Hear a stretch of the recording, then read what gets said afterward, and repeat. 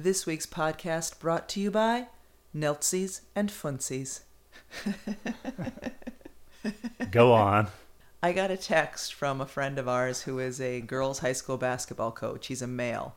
And he sent me a text and it just said that he and his assistant coach, who is a female, went to some event where you had to dress up in costume. And they decided to go as you and me.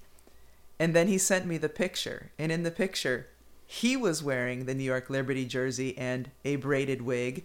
And she was wearing the bald cap and the golf shirt. I don't wear golf shirts. Or bald caps. I do wear braids and Liberty jerseys.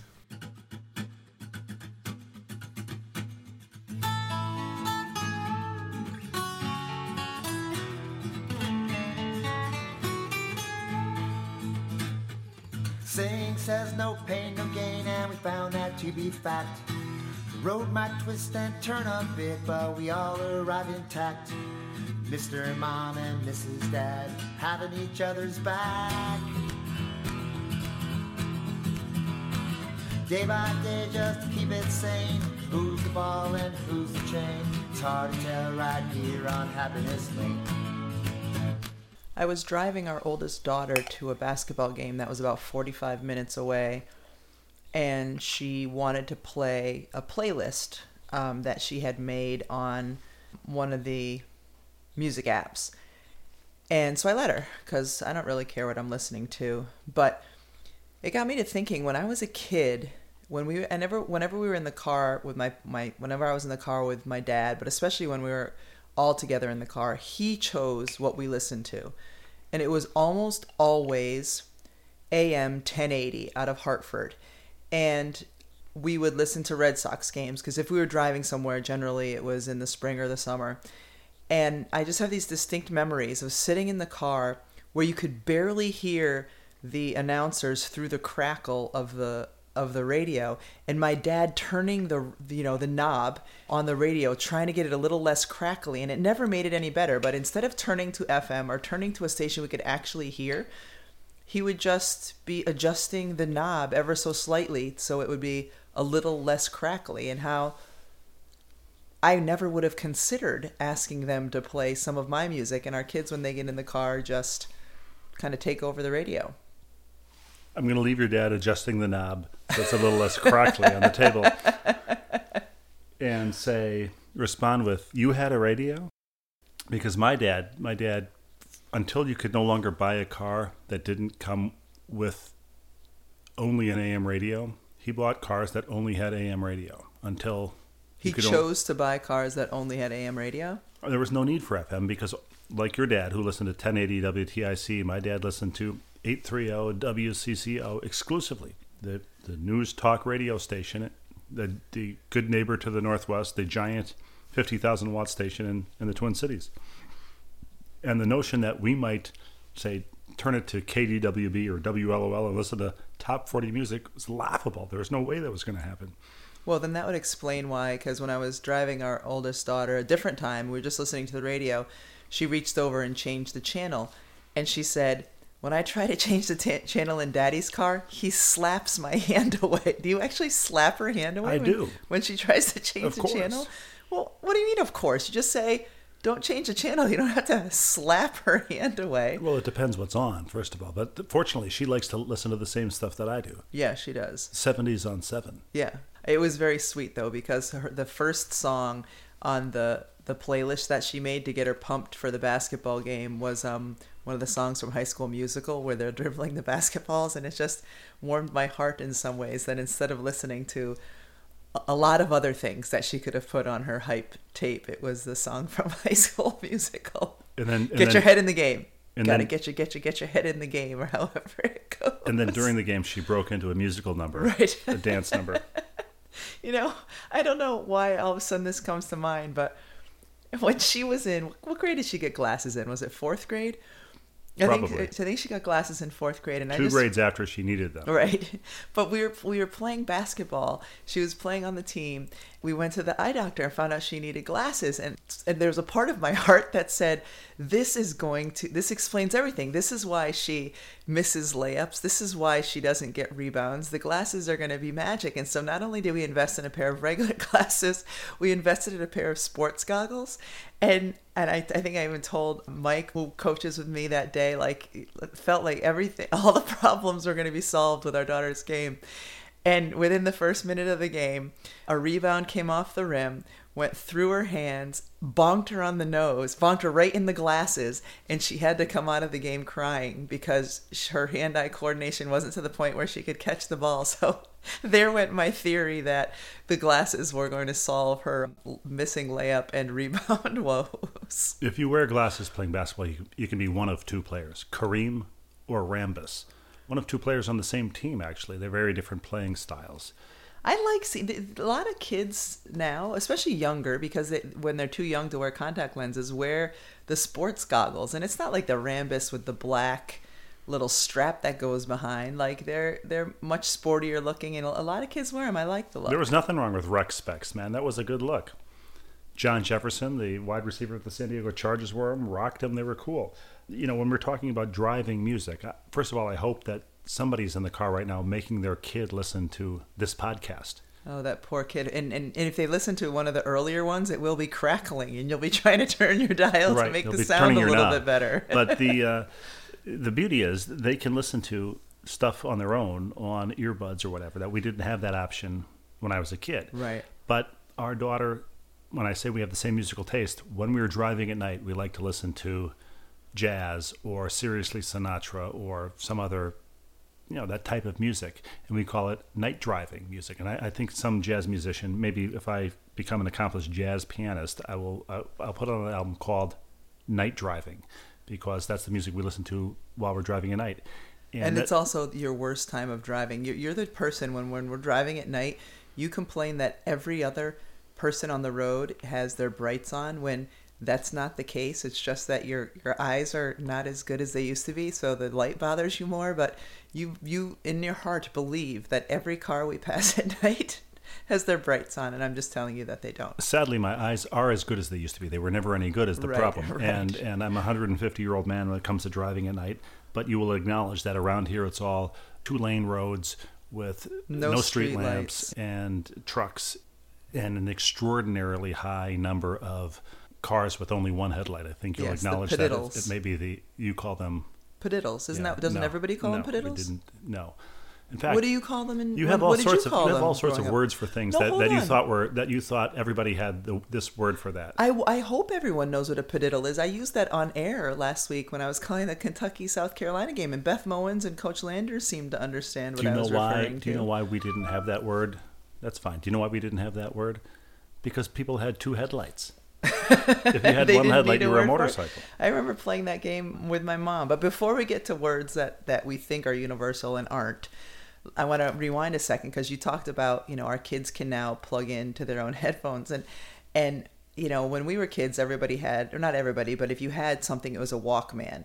And if you were cool, you had the bright yellow Sony Walkman that was like splash proof if you got a little water on it. Do you remember for a while everything was bright yellow and it was a sport edition? Including the FJ, that car, the FJ, or the Toyota FJ, whatever it was, that was yellow.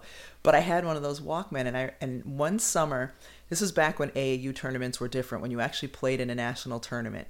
And one summer I was driving with my mother and my grandmother and my grandmother's friend were in a minivan. And I think we were going to West Virginia. We were going somewhere. We were in a car for a long time. I think you were going to Baton Rouge, weren't you? It might have been Baton Rouge. That is a long haul. That's a long haul. And my grandmother's friend just read every street sign out loud. She would say, welcome to New Jersey. Welcome to New Jersey, it says. And she would read every street sign followed by ba ba ba, it says. And it got maddening. And so at Delaware. some point, tax-free shopping, it says. It says. And I put my Walkman, I put my headphones on, because earbuds, of course, didn't exist. I put my headphones on, and my mom later that night hours later said to me, I cannot believe you did that to me. I can't believe you put your Walkman on and left me alone to just listen to that instead of trying to have a conversation with me. So, and you weren't even listening to music. You just had the headphones on. Yeah, I did what I do on airplanes now sometimes when I put the earbuds in, but I'm not actually listening to something. But to get back to, words, you say that you had never heard of padiddle. You don't use that. Well, when I was a little girl, I had a blanket. Like when I was a really little kid, I had a blanket that I slept with, and like a comfort blanket, and the kind like Linus's blanket. And my mom called it a Neltsy.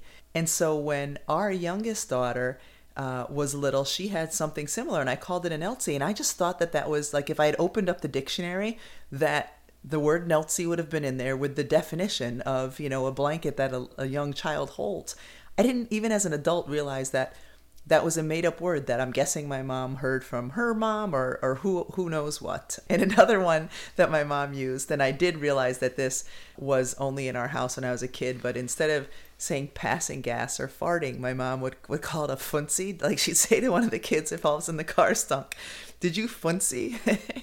And as a kid, I thought like everyone used that word. And I remember using it at some point in school. I was probably in elementary school, and a couple of kids looking at me saying, like, "What the heck are you talking about?" So did you have any of those words when you were a kid that you used that you found out later were just words that were used in your house? All I'm thinking was a Dutch oven a funcy and a Neltsy?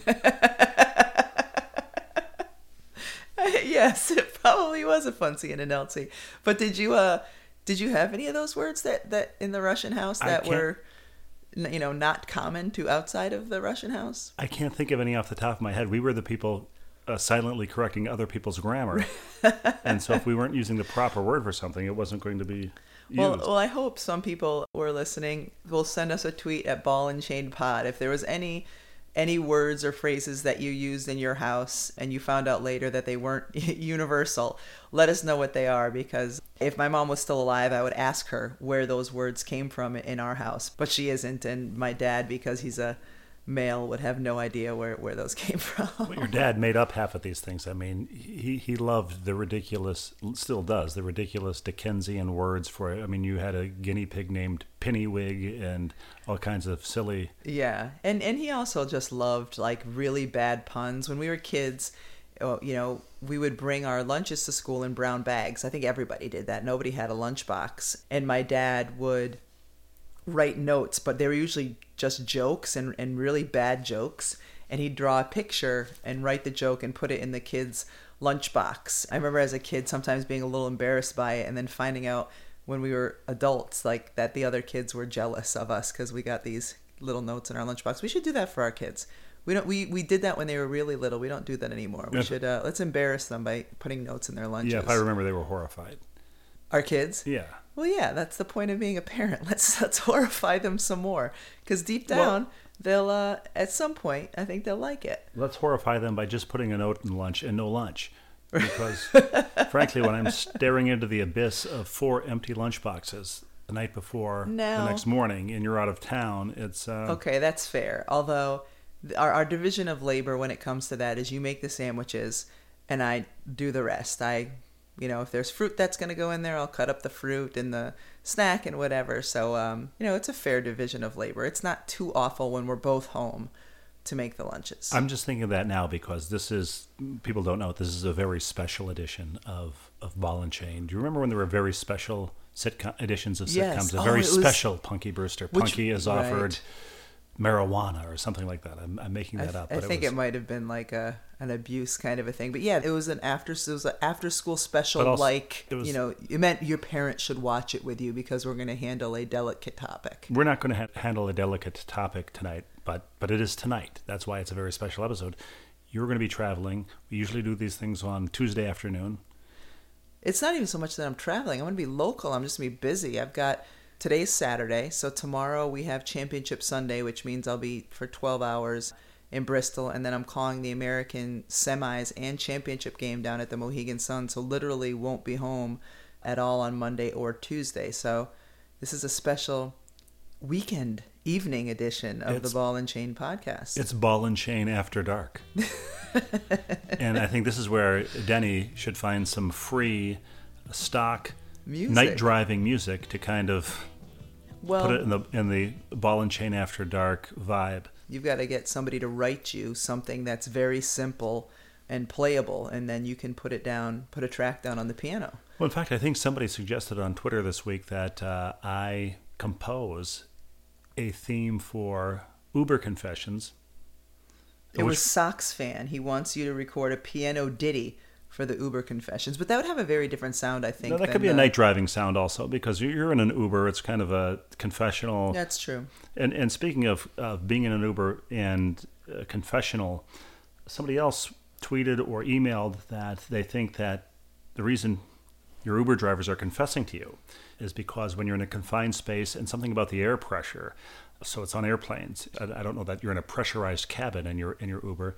And Only if I'm funsying. Yes, and she mentioned elevators as well. I don't know about anybody being confessional in an elevator to me, but it did get me thinking, because you're watching as we speak muted women's basketball conference tournaments, and they've been on all day, including from the Greensboro Coliseum in Greensboro, North Carolina, which instantly took us back to regional years ago, where UConn ultimately beat Rutgers to go to the Final Four.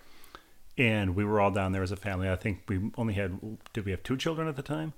We had 2 children at the time, yep. The older of whom had broken her leg, and after about 6 weeks was cleared to walk. Well, she was in a walking cast, which she was okay to walk in the walking cast and refused to. For another 6 weeks, she refused to walk. Well, she refused to walk while the cast was on, and then once it came off, also refused to walk. So, except she would walk on her knees. So she would get from place to place. We carried her like an extra piece of luggage through airport after airport after but airport. But if we were home and she would walk on her knees, it was a weird mental block. But and we remember this hotel because in Greensboro, she was tentatively walked down the hall and then began sprinting up and down the hall, testing out the leg, and the leg was totally fine. And then the next day he was talking about, why are my legs so sore? Well, you haven't used them for 3 months. Right. That's why. But I remember that hotel specifically because we came back one night. I think we had a sitter one night at the hotel, and you and I went out to dinner with some other people, maybe from ESPN, and we came back late night to the hotel, or late night for us anyway. Which was like probably 11 Probably. p.m. And we got on the elevator, and a drunk asked us to hold the elevator, and we did. Well, I don't know if he was a drunk. He was drunk. He was drunk. That doesn't mean he was a drunk. I take it back. He was drunk. Yes. He also happened to be a drunk. And I think the story will prove the point, but it made me think of elevators. He got on the elevator with, I believe, a case of beer to take up to the room. I mean, it was probably a 3-story hotel. And when he got in the elevator, he repeatedly pressed the lobby floor that we were on, right, the L, and became frustrated when it didn't go anywhere. Well, the doors eventually closed. The doors opened again, and he got off where he had just gotten on and walked down the hall to what I assume was his room. Well, did thought he had just traveled a great distance Did you vertically. consider getting off the elevator when he got on, like this really drunk person? Because I would have. I don't love elevators. I'm fine in elevators, except if they're really, really full, and then I get feeling a little claustrophobic. So if I'm on a not too high of a floor, I'm happy to go down the stairs. But I've been on an elevator before, and it stopped at a floor, and a bunch of people have gotten on. And if I start feeling claustrophobic, I'll get off and wait for another elevator to get off and use the stairs. And it's been a frustration point for you sometimes because we've stayed at hotels where they have these little tiny elevators, and you'll go up the elevator and I'll take the stairs just because I don't like that feeling. And it's not one that I had until I was an adult, and I'm not exactly sure where it comes from. My only issue with hotel elevators is when you get on in a crowd of people all wearing lanyards from the same convention. Right. Get on and they're all talking about, the latest in ball bearings and where the ball bearing convention is going to be next year, and it doesn't bother me. It just makes me feel left out. Well, yeah. The last time I was in that circumstance, I was in San Antonio with Holly Rowe and Ryan Rucco, and we were calling a Stars playoff game. And we were staying at a hotel, and there was a conference. And the conference was for recovering teenage addicts. And I think of this because when we were all on really high floors. So we get to the hotel, and one of these kids pulled the fire alarm. And so you couldn't use the elevators. And so Holly, Ryan, and I, coming from work, Holly and I are in our heels. We're climbing however many flights of stairs to get up to our hotel room. So anyway, it's better to be on the elevator with a bunch of people wearing lanyards than climbing the stairs with a bunch of people wearing their lanyards, at least in this case. And it's better to be tall on elevators when you're in a crowd of people as well. It's one time that's an advantage. Without question. Have you ever gotten on an elevator or been on an elevator and the elevator has stopped and the doors have opened and somebody famous has gotten on? Or are you usually that person who's getting on? And then you hear the kind of whispering or, people looking in the mirrored elevator trying to act like they're not looking. No, I've never gotten on an elevator or had somebody famous get on that I remember. What people tend to do if they get on an elevator with me, or even if I'm in an airport and they walk by me, is the first thing people do is look at my feet because they want to see if I'm wearing heels. Because of course, if a woman this tall goes by, I must be wearing heels. I'm assuming that's why they look at my feet, because why else would they? But that's what happens more than anything. And do you ever take umbrage? And the person replies, "Madam, I'm a podiatrist." Why would I take umbrage? Why are you looking at my feet? Yes, madam, I'm a podiatrist. Or do they ever not? Or they were not looking at your feet, and you take umbrage and say, "Hey, my feet are down there."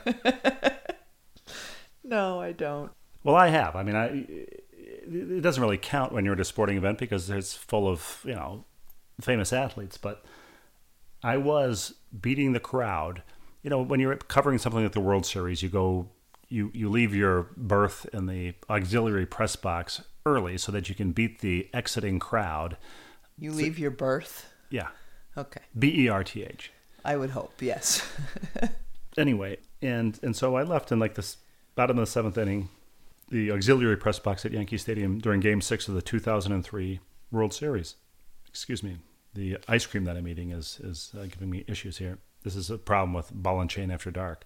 So I left the press box and got on the elevator to go down to the clubhouse area and just wait out the rest of the game. Watch the rest of the game on TV. Josh Beckett was throwing a 2-0 shutout for the Marlins. And even though it was only a 2-run lead, it just looked like the Yankees weren't going to come back. But of course, they had 2 more innings to do that. Got on the elevator, going down to the clubhouse. The elevator stops at the next level down. Doors open, and Yogi Berra gets on the elevator. And now there was a hush because I think the handful of us who were on the elevator all realized at the same time that Yogi was leaving. He had a top coat on, and this one was over before it's over. Because that's one of his many famous It ain't sayings. over till it's over. Right. Well, this one was over in the 7th inning, and it turned out to be right. Didn't you also, was it an elevator that you were on, or your run-in with Adam Sandler after you'd played some hoops with him in the afternoon? It was that day. The same day that you saw Yogi Berra? Yeah.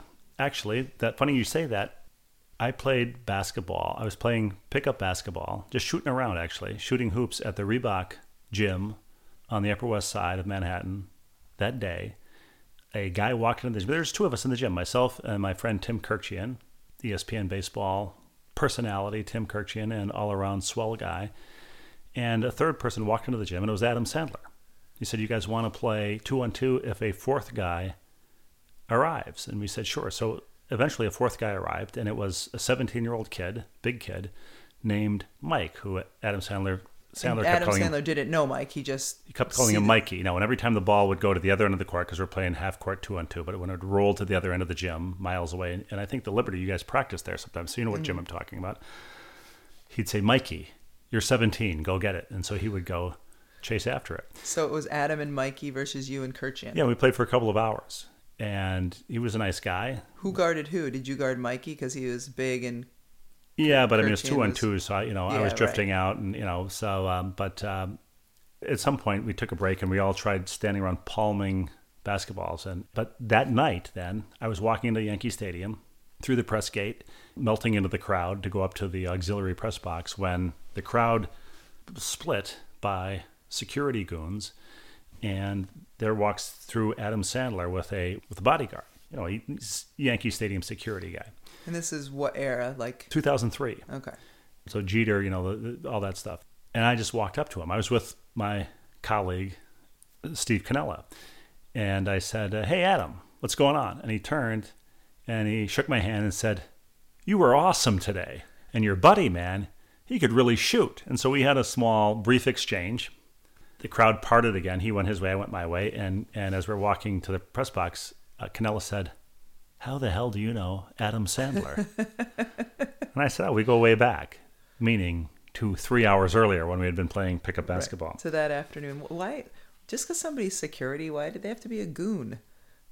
Well, that's what I took from that story. These are the kind of things that infuriate you. You'll tell a whole story about playing basketball with Adam Sandler, and my follow-up will be, why does a security person have to be a goon? Well, just as somebody who's drunk doesn't have to be a drunk. Right.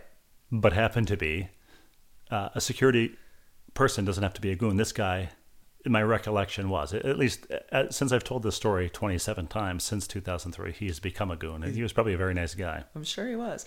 My first 2 years playing with the New York Liberty, 1997, 1998, we practiced at the Reebok Club, which was at 67th and Columbus. The workout facility's still there, but it's not called the Reebok Club anymore. But, you know, we used to see Regis Philbin there. Dick Schaap would be riding his recumbent bike. In the basketball court, there was one wall was all glass, and on the other side of it was the workout equipment. So if you were on a treadmill or riding your bike or elliptical or whatever, you were watching us practice. One of my favorite interactions was, this is, you know, in the height of Seinfeld, and Jerry Seinfeld would work out there, and Sue Wicks, a Long Island girl, one of the funniest teammates I ever played with. One time we were walking through kind of the lobby area where the restaurant was, and Jerry Seinfeld was just sitting there reading something. And that same day, there was this big article on Sue in one of the local papers, and she had it.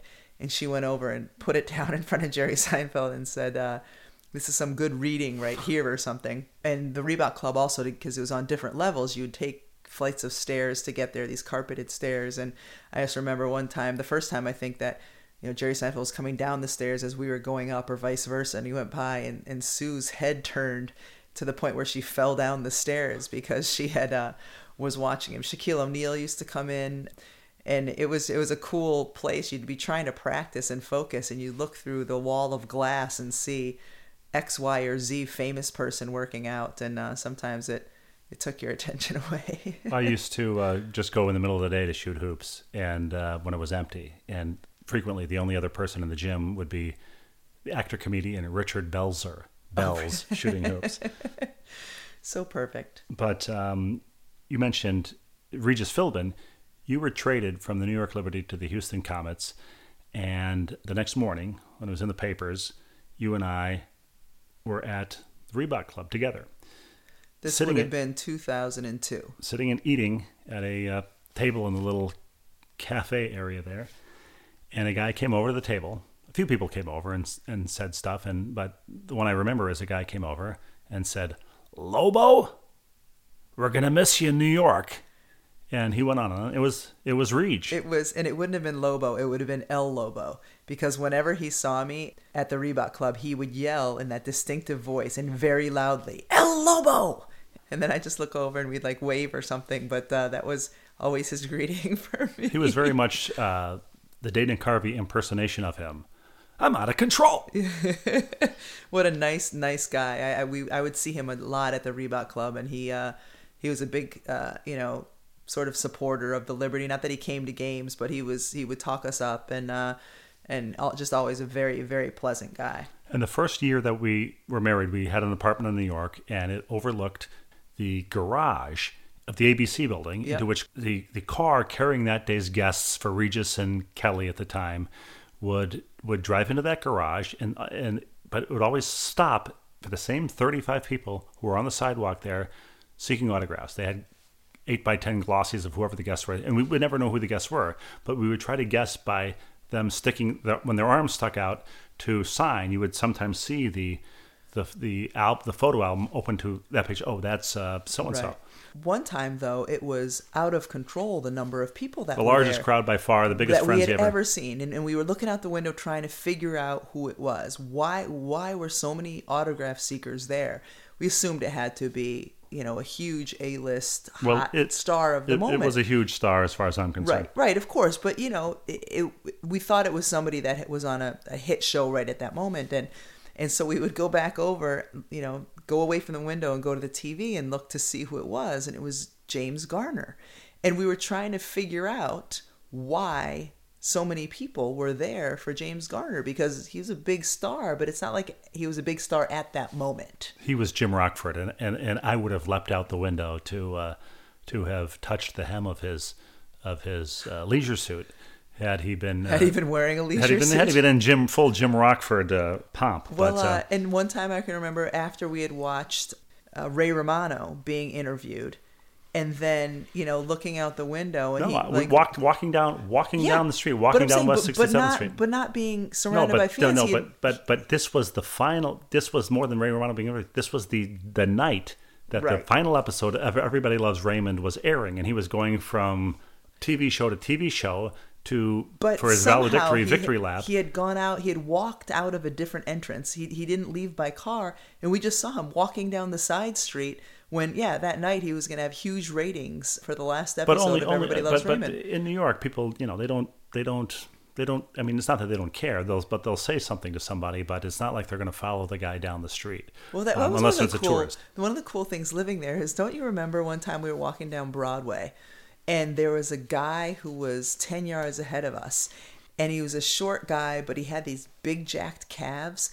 And what made us he had a hat tugged down. It was in front of the Beacon Theater. But this is what I was going to say. What made us look at him twice was the hat pulled down, because he was trying to be inconspicuous. Whereas if he didn't have the hat pulled down, he would just look like a normal guy walking down the street of New York. But I don't know why I remember the calves. But when we saw who it was Mel Gibson, of all people. And this is before all the craziness happened when he was pulled over. I mean, he was a pretty big star at this point. And he's still, a very famous person. And he was But he wasn't seen as a crazy person yet. He was just seen as a famous movie star. But crazy or not crazy, he was Mel Gibson. And had he not had the hat on, he would have been unmistakably, so obviously, so in-your-face-idly Mel Gibson that I can understand why he wore the hat.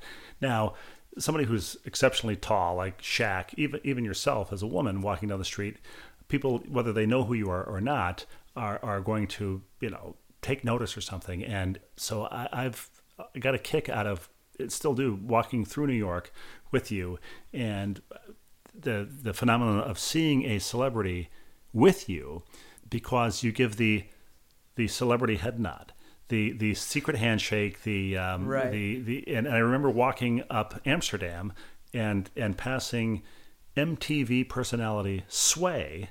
Do you remember that? It was right outside the Roots store. Yeah, you gave the nod. And I remember also walking past Sidewalk Cafe on Columbus, and there unmistakably with just this magnificent, shiny, beautiful bald noggin that had been massaged with unguents and liniments and oils, and it was Letterman band leader Paul Schaefer, and he had some kind of funky sunglasses, beverage in his hand, sunglasses. It was a weekend. It was a weekend, and as we passed, he gave a fairly deep enough bow of his head. He just gave the head of his nod. magnificent, and you returned the bow, and I just think that's a funny phenomenon of the celebrity. It is head nod. My absolute memory of that is the same as yours. He had a spectacularly, perfectly bald head. It was magnificent. He didn't just shave his head or have somebody shave it. You're right. It seemed like somebody,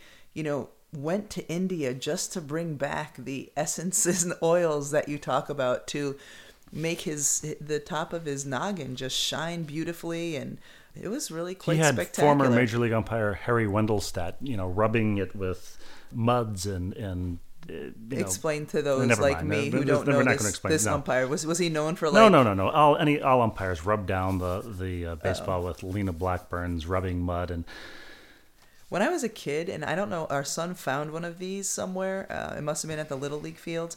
When I was a kid, I thought it was the coolest thing when Major League umpires took out the paintbrush and cleaned off home plate. And It's a whisk. and I always wanted one. So Is it really called a We whisk? have one. Yes, we have No, I one. told you. That's what I said. Thomas, our son, yes, I'm found sorry. one. This is one of I those had times where you blackout. just zoned This out. is ball and chain after dark, man. I'm usually asleep at this point. And maybe at this point. You're always asleep at this point. Well, I a little earlier tonight, I was walking by the living room and I looked in and saw a glance of our youngest daughter's, the coveted Christmas present this year. The one thing, she asked Santa for it last year, but it was kind of late. She probably asked for it on Christmas Eve. This year, her coveted thing that she wanted from Santa was called a Cook and Learn set. It's a plastic kitchen. She just for months said, I hope Santa brings the Cook and Learn set. I hope Santa brings the Cook and Learn set. So anyway. Because it was in carpet bomb rotation advertising Right. on Nick. Right. And Santa did indeed bring the Cook and Learn set. And probably because all of the children in the commercial are younger and smaller than our daughter, the Cook and Learn to scale also in real life is much smaller than it looked. But that's a good lesson And- because she's going to be very tall, and all kitchens will be much smaller scale and Right. she will have to be bending You have over to- to right. get to the. Right, exactly. If I've done dishes for far too long at our house, my back is sore because the sink and counters are not made for me. But anyway, so she does not play with the Cook and Learn set very often. And I was just thinking how, she saw it because it was always in the rotation of commercials. And when I was a kid and when you were kids, it was, you saw the items that you really coveted by getting catalogs. And for you, that was the Sears, what was Sears' book called? The Sears Christmas calendar, the Christmas wish book. The Christmas Wish Book. And for me, the one we got was from JCPenney. It was just the JCPenney Christmas catalog.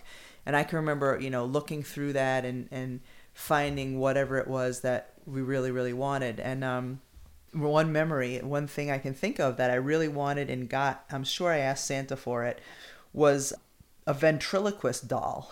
Why I wanted a ventriloquist doll, I have no idea. But it was Lester. That was always a big item in the Sears Christmas catalog, was the ventriloquist dummies. Did they Charlie have McCarthy and Lester of Willie, Tyler, and Lester. See, I didn't even know who Willie, Tyler, and Lester were. I just knew I wanted this ventriloquist doll, and I got it. And I used it a little bit, but not very much. And sometimes now, and it's probably because you've used this descriptive before, but if I work with really short males, or if I'm doing something with a really short male, that's what I think of as they could be my ventriloquist doll. I could perch them on my knee and we could call the game together. Then you could pack them into a case and carry them to the next venue. Exactly. I at some point in my career, I need to work with a play-by-play guy whose name is Lester and who's tiny and who wears a bow tie and plaid, vest. And the trick would be to see if he could talk while you were drinking a glass of water. Yes, that would be one of the keys. So, what was the coveted item that you can think of that was in the Sears Wish Book? Well, I do remember there was something that I didn't get. And this is circa 1980, I'm guessing. There was a new product called and I didn't know you were going to ask this, but there was a new product called the Quiz Whiz. And it was basically a handheld electronic trivia game. This is when handheld electronics were starting to explode. Mattel Football, which I have the sort of reissued one now, and it's phenomenal. I beat my brother in Mattel Football once as a kid, and he got so enraged when the da-da-da-da-da charge thing sounded after I scored a touchdown that he got up from the twin beds that we shared a bedroom, and he punched a hole in the wall of our bedroom, and then later covered it up with a Farrah Fawcett poster. And You probably won't remember this, but I think it might have been. But I didn't get the Quiz Whiz. It was an electronic trivia game that I was disappointed not to have gotten on Christmas. When you probably don't remember this, but I think it was the first night we met at the Dublin house. Somehow Mattel. Oh, you had written about Mattel Football. Not only had you made fun of the WNBA in one of your columns, but in another one you had written about Mattel Football.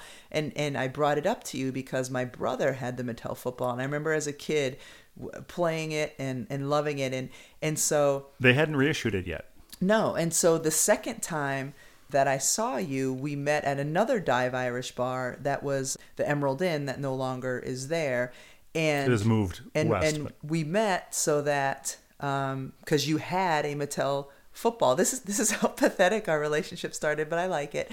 Like, that was the guise of us meeting, and we weren't dating at this point, but we met out at a Dive Irish bar. We were ostensibly meeting to share a Mattel electronic football and game. Not only ostensibly, that's exactly what our date was we shared a beer and played electronic football and said goodnight. But when I mentioned that in Sports Illustrated, they hadn't yet reissued the game. So where did you get it? Two separate people sent me their old vintage Mattel electronic footballs. I assume either off of eBay or they had them around. So, I mean, the pretty power amazing. of Sports Illustrated in those days, right? In these days, too.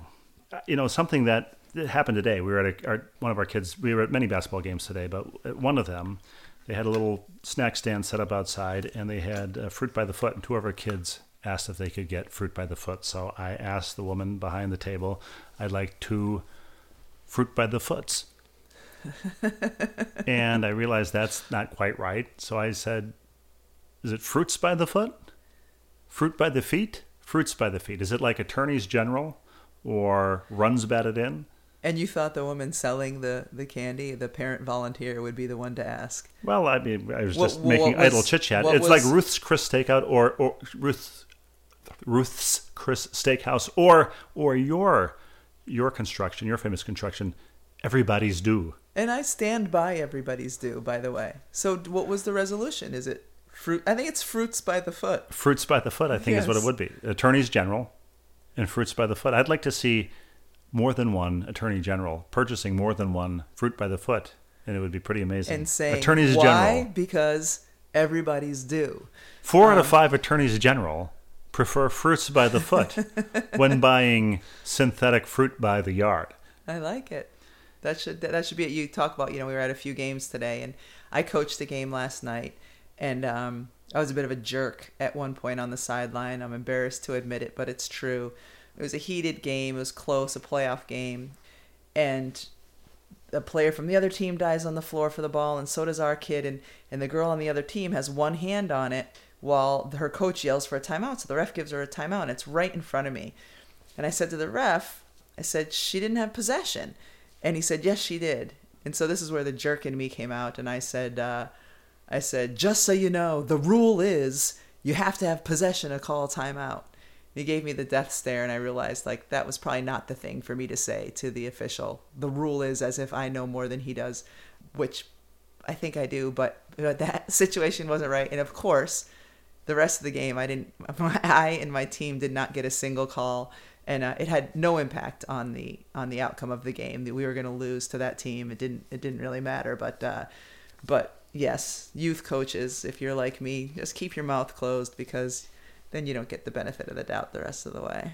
I don't know if we're going to even have time for viewer mail this week. We've only had a couple of days since we recorded our last podcast. Should we table that for another week, or should we? We have to at least get a little bit of viewer mail. But before we do that, I want to mention that we talked in the last podcast. I had just been to Milwaukee. And I forgot to mention this. On the return from Milwaukee, I flew through Detroit. And when we landed in Detroit in a small plane, we taxied from one end of Detroit Airport, which is huge, to the opposite end of Detroit Airport. And it took about 20 minutes of taxiing at full speed. I've never taxied at full speed for that long that I can remember. And the reason I remember it so well is my bladder was exploding for the entire taxiing.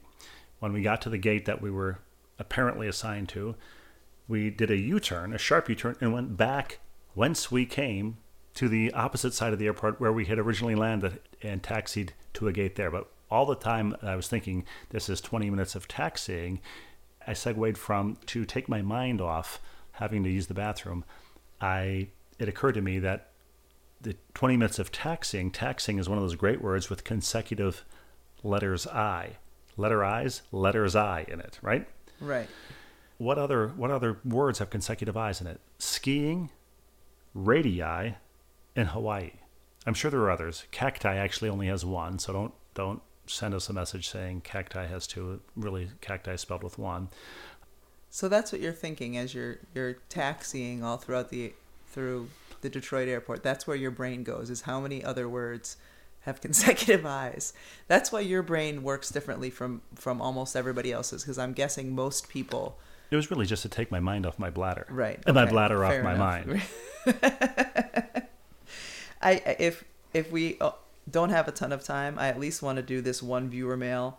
Ilana brings up, because last week one of the questions was toilet paper, over the top or the bottom when you replace the roll. And she said, there's no debating toilet paper positions if you have a bidet. And when I was pregnant and we were in Greece at the Olympics, our hotel room, we had a bidet. And I used it multiple times a day because I was pregnant and my feet were a little bit swollen and we were walking all over the place. And so I would wear flip-flops. And when I would get back to the room, my feet would be filthy. And so I would use it multiple times a day as a foot washer. Because I wouldn't shower that many times. I'd just shower at night. But when my feet were dirty or my ankles or whatever, the bidet became the foot washer. So yes, I'm a fan of a bidet if for no other reason than to clean my feet. On our family vacation to California in 1977, our big family trip, we flew out to San Francisco, drove down the California coast in a rented wood panel station wagon. My sister barfed in the back. My dad cleaned it up with his paisley boxes, hurled them into the Pacific, where they, I'm sure, months later washed up on some South Pacific island. And perhaps Hawaii with two eyes. Perhaps Hawaii with two eyes. Perhaps somebody water skiing in Hawaii with four eyes, there wearing glasses with six eyes. Yeah, I like it. But anyway, we stopped at a hotel somewhere on the California coast. It was the Best Western, and at the end of an exhausting day for my dad driving, for my mom putting up with the 5 kids in the back of the station wagon, we checked into 2 rooms, and my little brother John, who was 5 at the time, ran into the room, and there was a water main break, or perhaps Old Faithful had gone off in the room or something, because walked in and water was coming from the ceiling everywhere, and he had turned on the bidet and just looked at it in fascination, like it was Old Faithful. And my dad wasn't well pleased with that, I must say. I'm glad you were saying it, a Best Western with a bidet. When we were kids, every summer our vacation would be to go to Cape Cod. Don't play the Mr. Rockefeller staying in the Best Western. No, not at all. We would go to Cape Cod and we would camp. We'd have tents when I was really little, and then my parents got like a pop-up camper. But twice in my youth, after 4th grade and after 8th grade, we camped at Disney World in Orlando. But to get there, we had to drive down, and it took a couple days to do that. And I just remember staying at hotels. And this one particular hotel where we stayed had the bed that if you put the quarters in, it would shake. And I never understood why my parents wouldn't let us do that. Like, my sister and I thought it was the coolest thing. Must have been after I was in 4th grade. Like, when you're a kid, if a hotel has a pool, you're in heaven. And for us, like, there's nothing cooler, or, this place must have been 5-star if you could put 4 quarters in the bed and make it shake. So you had a bidet and we had the earthquake bed. So you gave your brother a quarter and he shook the bed for you. Yeah, right. If he was smart and resourceful, he would have offered that option. This is interesting how the brain works. This is a recovered memory. When you said you stayed in tents, I thought, it made me think that I haven't thought of this in the 40 years since it actually happened. Honest to God. When I was a kid, I remember, I think it was Ted Nugent, had a concert tour that was called Intensity in 10 Cities. And I never forgot that. See, that's the thing. I mean, did you go to the concert, or you no, just of course remember not. the name of No, it? No, of course not. Intensity in 10 Cities. Intensity, not in Tent City. Right. Of which there are sometimes that's what in it'd 10 be cities. nowadays, yeah. Intensity in 10 cities. So if we ever do a live ball and chain tour, even if it's a one-off, we're going to call it Intensity in however many cities it is. Intensity Well, it has in to one be city. 10 cities. Well, we're not going to do 10. It'd be better if it's intensity in 2 cities? Or it could be in 2 cities. Right. In 2 cities. Or in 1 city, in 1 city. Anyway, I think you've said it all. It's late. I really do need to go to bed. But I've got another West Coast game to watch, so I'm in for the long haul. But yes, Tom, Dick, and Harry. Ooh, first, for our producer, Denny. Long-suffering producer. I mean, he's been suffering even before we knew him, but now he's even suffering more. Denny was upset that he couldn't be in Basement last week because he had some dating app stories to tell us. And since he's much more in the dating app demo, we'll have to hear those another day. I'm eager to hear his young person's perspective on the dating app. So we will bring that up once again when Denny with one N is back in basement. And the viewer mail that we didn't get to this week because of it was a short week for us, we can get to next time. I think we should do at some point a viewer mail only podcast. Let the viewers the viewers decide. take over. Yes. The Sports Illustrated letters page when I was a kid was the 19th hole. The readers take over. So this could be either the readers or the viewers, anything but the listeners. But give them the viewer mail addresses again. Instagram is @ballandchain. The Twitter handle is @ballandchainpod. And the Gmail is, that's your territory. ballandchainpod @gmail.com. So for Denny the producer, for Steve the writer, and Rebecca. And Chance the rapper. And Cedric the entertainer. And Tom, Dick, and Harry the band, play us out.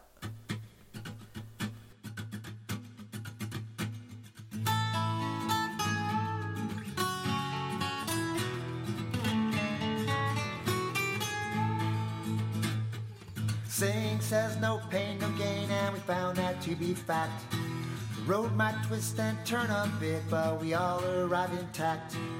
Mr. and Mom and Mrs. Dad having each other's back. Day by day just to keep it sane. Who's the ball and who's the chain? It's hard to tell right here on Happiness Lane. 6 of us and the family pet live in the cuckoo nest. Daily grind puts sanity to a daily test. Androgynous, ambiguous, what we give for a little rest. Day by day just to keep it sane. Who's the ball and who's the chain? It's hard to tell right here on Happiness Lane. It's hard to tell right here on Happiness Lane. It's hard to tell right here on Happiness Lane.